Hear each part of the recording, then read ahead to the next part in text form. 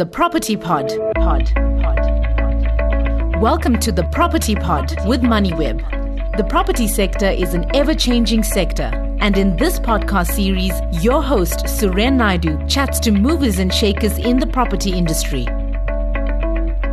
Hi there, and welcome to The Property Pod, South Africa's premier property investor podcast. My name is Suren Naidu, and on this weekly show, we gain insider insights from leading execs, analysts, estate agents, developers, and entrepreneurs in South Africa's expansive property industry. On 14th February, the Financial Intelligence Centre sounded a warning that South Africa's removal from the Financial Action Task Force greylist is in jeopardy due to non-compliance with reporting requirements primarily by the legal profession and estate agents. The FIC's Executive Manager for Compliance and Prevention, Christopher Malan, pointed out that 2 of the Financial Action Task Force's 22 directives to South Africa are now at risk of failure due to ongoing non-compliance from these 2 sectors. The directives in question, it's a bit technical, but the directives are Directive 2A, requiring identification of high-risk entities, and Directive 2B, which requires investigation of these entities. I'm sure our listeners and readers know about the whole issue about South Africa featuring on the grey list. A lot of it is related to money laundering and taking the right protection to ensure better governance in South Africa and globally. Rawson Property Group issued a call to action on the matter last week, largely quoting its MD, Tony Clark. In a media release, he called for the real estate industry to address the situation. Now, talking to us through the issue further is the compliance manager of Rawson Property Group, Charmaine Chuta. That was a mouthful, Charmaine, but welcome to the Property Pod. Thank you very much. That's very kind of you. Charmaine, how bad is the situation? I understand the industry needs to comply by May this year for South Africa to become eligible to come off that grey list. Yes, it's very difficult to know how bad the situation really is. I mean, they're mentioning that it was only 43% of property practitioners and 50% of legal practitioners, including conveyancers, that have submitted their RCRs to the FIC. But it's tricky to actually know really what that is. I think for me, it's definitely the bigger brands, I'm sure, are getting out there and getting their franchises and their branches and all their estate agencies to comply. It seems to be maybe that there are some small independent agencies out there, maybe in the outlying areas, that just don't know yet and are not apprised of the FIC and don't know what their requirements and obligations are. So it's difficult to say at this point. I feel pretty confident about Rawson. We've been on it. So, yeah. Just for our listeners, for clarity, the RCRs actually stand for Risk and Compliance Return. It seems like it's more bureaucracy for our real estate sector to deal with, but I suppose we have to deal with it. Where is the real estate sector falling short? Do you have any specific insights for us on where exactly they might be falling short? Has the Financial Intelligence Centre highlighted some specifics around that? Well, the Financial Intelligence Centre has actually done amazingly. They have been amazing in their communications. And if you are registered with them, which is what should have happened back in 2016, and then there was a re-registration on their new platform in 2017.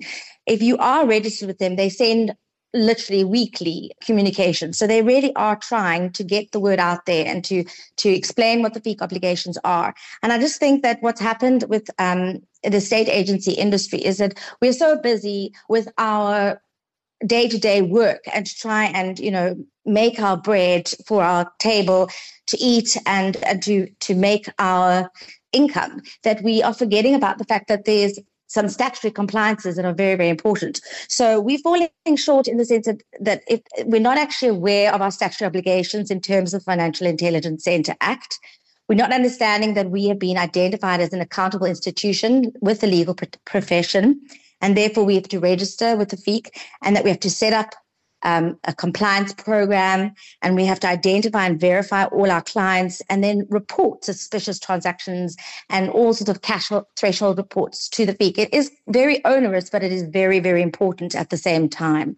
Thanks for mentioning that. You were actually going on to my next question, but it's interesting that you mentioned that way back in 2016, the process started. So the process wasn't directly linked to the grey listing per se, but it's become more urgent. What are the risk and compliance returns? How onerous are they?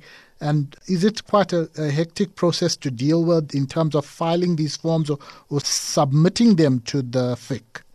The risk compliance return, it's not onerous in that it's difficult to complete. It's not difficult to complete. It's just 176 questions. It's a questionnaire which you do online on their platform.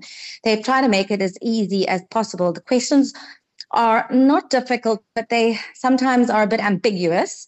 And so it's more just time consuming and a bit of a burden, an onerous burden to do administratively. But there are plenty of resources available on the FIC website. Also, Rebosa has gotten involved. And us as Rawson, as a brand, we've done extensive training and guidance on to assist our franchises on how to answer these questionnaires. We can't do it for them, but we definitely have tried to help them. And in fact, this week and next week, on the 27th of Feb again, the FIC is going to they hold free webinars all the time to explain to agents that haven't done it yet how to fill in their compliance, their RCR. It's interesting you mentioned Rebosa, and that stands for Real Estate Business Owners of South Africa. That's an association. On that note, the MD of Rawson's, Tony Clark, is a former chairperson of Rebosa, and that press release that I mentioned issued a call to action following the FIC's media update on the situation. How is the group dealing with the situation as Rawson's, and do you believe the sector will comply by May?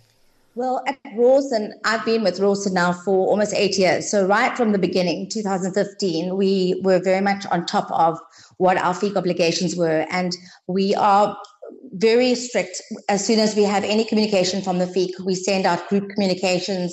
We set up infrastructure and templates and guidance notes. We do webinar trainings. We've brought in legal experts as well, just to give our franchises proper webinar training on what our FIC obligations are. So we've really tried with all the revenue and the resources that we have to assist from the Rawson Brand Group. And I think that we've done a really good job.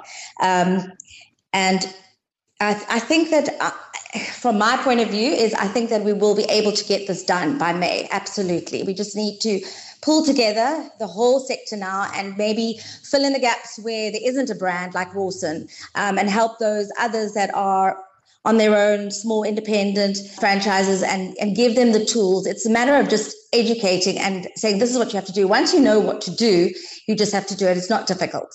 Okay, that's good to hear that it can be done. Do you have any insights into what possible penalties or fines non-compliant companies in the sector could face if it's not submitted in time?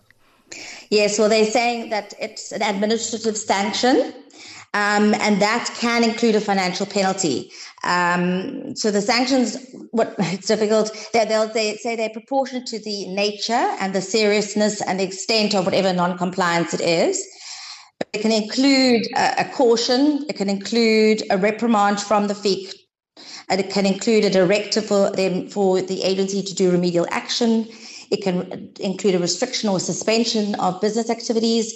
And very much so, there is the very big threat of financial penalty of up to 10 million rand for a natural person and 50 million rand for a legal person. So really, the industry needs to get its act together and deliver on this. Before you go, Charmaine, anything you'd like to highlight? You know, it's quite it's a difficult topic because we all understand and we know that it's something that has to be done. It's the right thing to do. We have to fight crime and illegal activities, money laundering, terrorist financing, and also the financing of proliferation of weapons of mass destruction. We have to do that. And if we want to be a country that's going to move forward and our economy is going to grow and we're going to have investors and investments in our country, we want to get off that FATF grey list, and we need to do the right thing. And we as a real estate sector have to play our part and also just get involved and help the country. Charmaine, I appreciate your time on the podcast. That was Charmaine Trutter, Compliance Manager of Rawson Property Group.